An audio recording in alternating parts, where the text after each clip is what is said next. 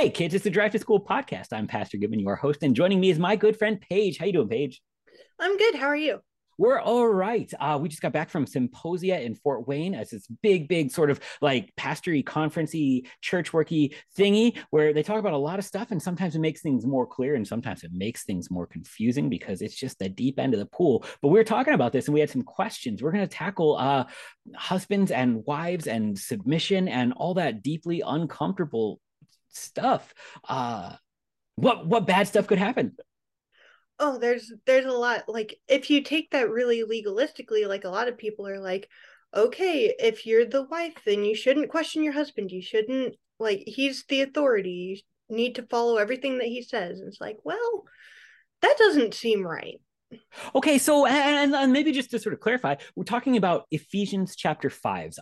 Wives, submit to your husband as the church submits to Christ. For just as Christ is the head of the church, so is the husband the head of the household of the wife. And so this is also about that the husband would present the wife holy and without blemish or spot, as again Christ sees us. This is about Jesus and the church all the way through. And so this is the problem with sort of grabbing scriptures here and there, is you can take them out of context and make them mean almost anything, and that gets dangerous real quick. So like maybe even just this word submit might be worth talking about, because submit isn't just like I'm the boss and my wife has to do whatever I say no matter what, because that's not what Jesus does for the church. Like, think about this. He comes in, he's confronting the people who don't listen to him, who don't respect him, and what does he do for them? He dies for them. That might be a better approach. Let's start here. So then what we have inside of all of this is the church, the bride, without blemish or spot. Us, you and me, sinners who have never done anything wrong to sully the name of Jesus or our own names or our own reputation. No, that's not going to work. And then you get to deal with the fact that, is this just say yes all the time? The word submit is actually better found in as the church submits to Christ. The submission is actually, it's a military word. It's a hide behind me kind of word. So when we submit to Christ, yes, we recognize he's in charge because he's God. But how does he use it? He dies on the cross. If our understanding of marriage is anything different than the husband dying on the cross for the wife, you're doing it wrong, and probably sinfully, especially if you get into that 1950s misogyny stuff, which is ultimately always sort of tries to devolve itself into. So we take our shelter behind Christ. We want him to be in charge, because now when something wrong happens, it's his fault, because that's actually the Bible verse. He who knew no sin became sin for us, so that we might become the righteousness of God. So I take all of my wrong and I say, your problem, fix it.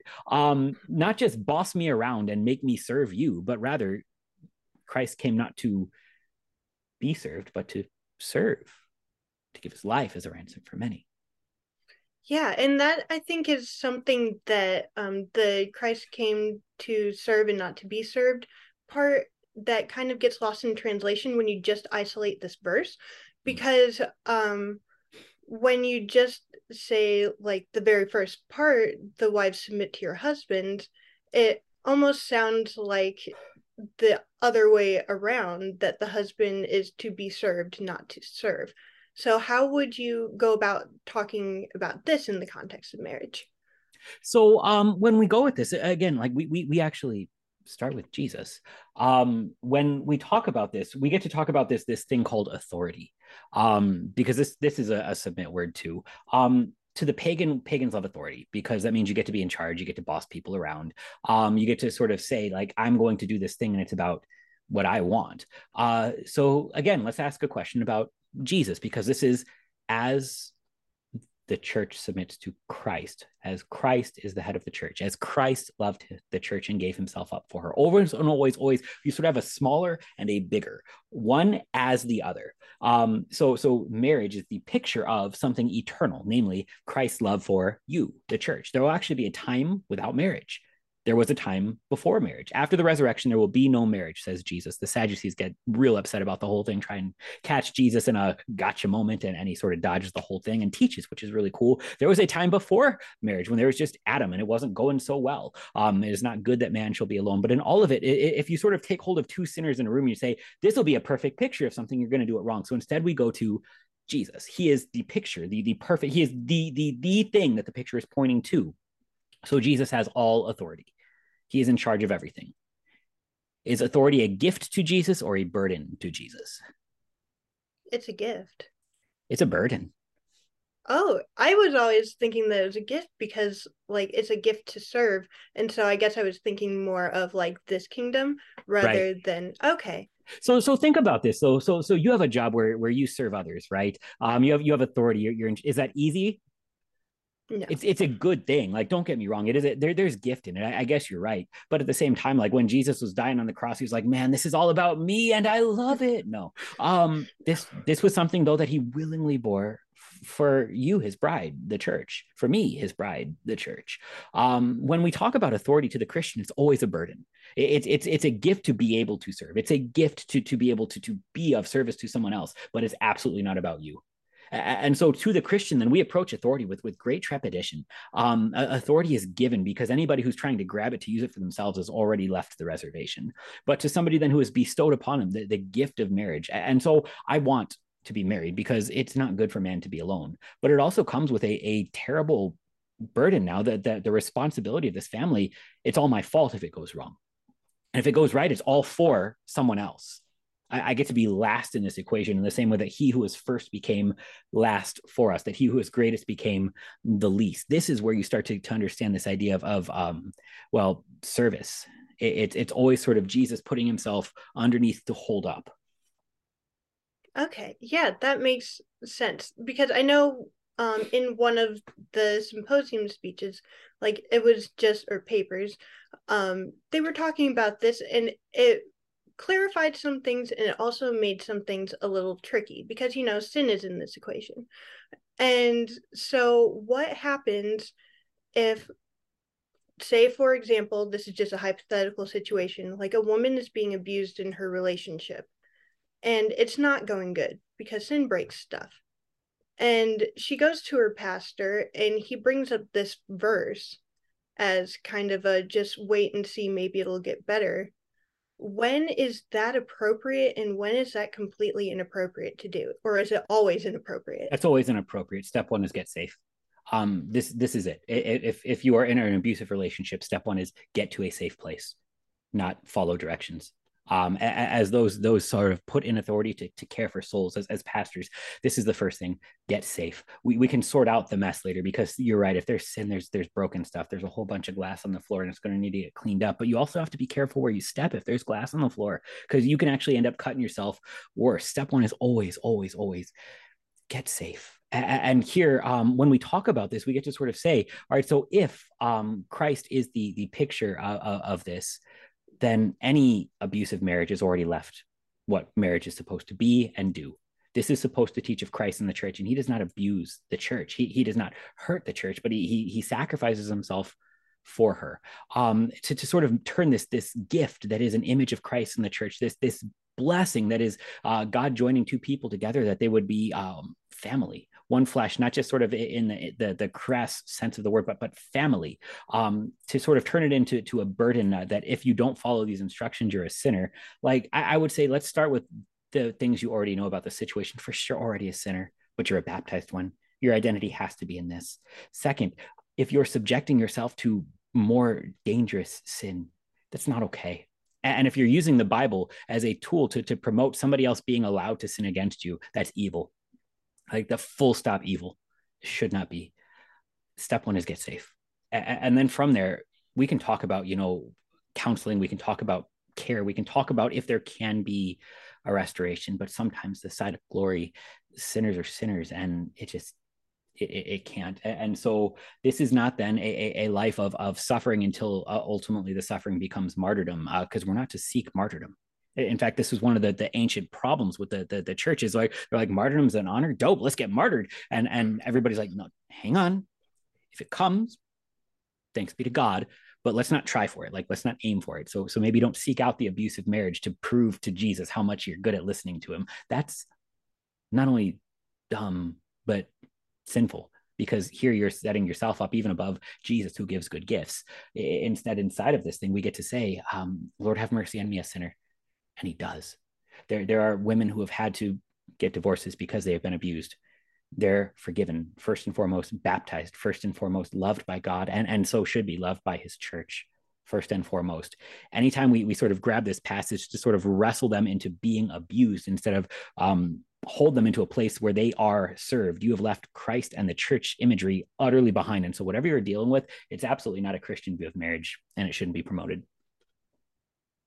That's a really good thing to actually say to people, because I feel like when you're talking about this passage, a lot of people just leave that as the very legalistic, wives submit to your husbands, no gray area. It's either you do it or you don't. And it's really good to remind people of what you just said. It's like, if you're in trouble, get out. Like, don't stay there. Don't risk your livelihood for something that's not godly.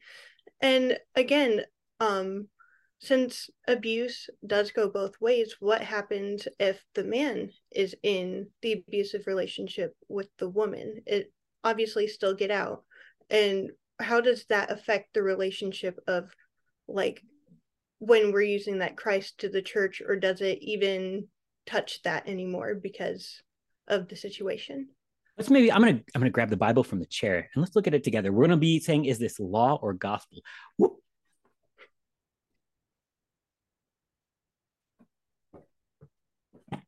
Hi, kids. Ephesians chapter 5. All right, so here's the deal. Again, the law is the thing that commands us to do something. The gospel is God doing something for us. Yeah. Let's see. I'm Wives, looking for my Bible too. Okay, submit. Oh, I'm going to pick up at Ephesians 5:22. Wives, submit to your own husbands as to the Lord. For the husband is the head of the wife, even as Christ is the head of the church, his body, and is himself its savior. So in that, is there law? Well, there is a do this, but there is also very much a gospel. And it's tied to it. The law as a picture of the gospel. This is how things are supposed to be because Jesus has already done it for you. Because again, the law doesn't just say this is what you're supposed to do, it tells you how things are supposed to be. This is how it's supposed to be because Jesus has done this for you. Husbands, love your wives as Christ loved the church and gave himself up for her, that he might sanctify her, having cleansed her by the washing of water with the word, so that he might present the church to himself in splendor without wrinkle or any such thing, that she might be holy and without blemish. In the same way, husbands should love their wives as their own bodies. He who loves his wife loves himself. For no one ever hated his own flesh, but nourishes and cherishes it, just as Christ does the church, because we are members of his body. Therefore, a man shall leave his father and mother and hold fast to his wife, and the two shall become one flesh. And this mystery is profound, and I am saying that it refers to Christ and the church. However, let each one of you love his wife as himself, and let the wife see that she respects her husband. If you are coming away from that without a picture of Christ in the church, you're doing it wrong. And so, whenever we start to talk about abuse, this is not a how does marriage look? This is a fifth commandment issue. The fifth commandment is you shall not murder. And it means that we should fear and love God so that we do not hurt or harm our neighbor in his body, but help and support them in every physical need. There is not a vocation that it calls you to be wounded. There are Christians who will take up their cross and bear it. There are those who are martyred for the kingdom of God. But this is not a call to seek out or remain in an abusive relationship. In fact, God doesn't want abusive relationships. He gives us a fifth commandment that tells us not to hurt each other, a sixth commandment that actually tells us to love and honor each other, that we should fear and love God so we live chaste and decent lives in what we say and do, and husbands and wives love and honor each other. That marriage should actually be a place that builds up to, again, paint a picture of, well, Christ and the church.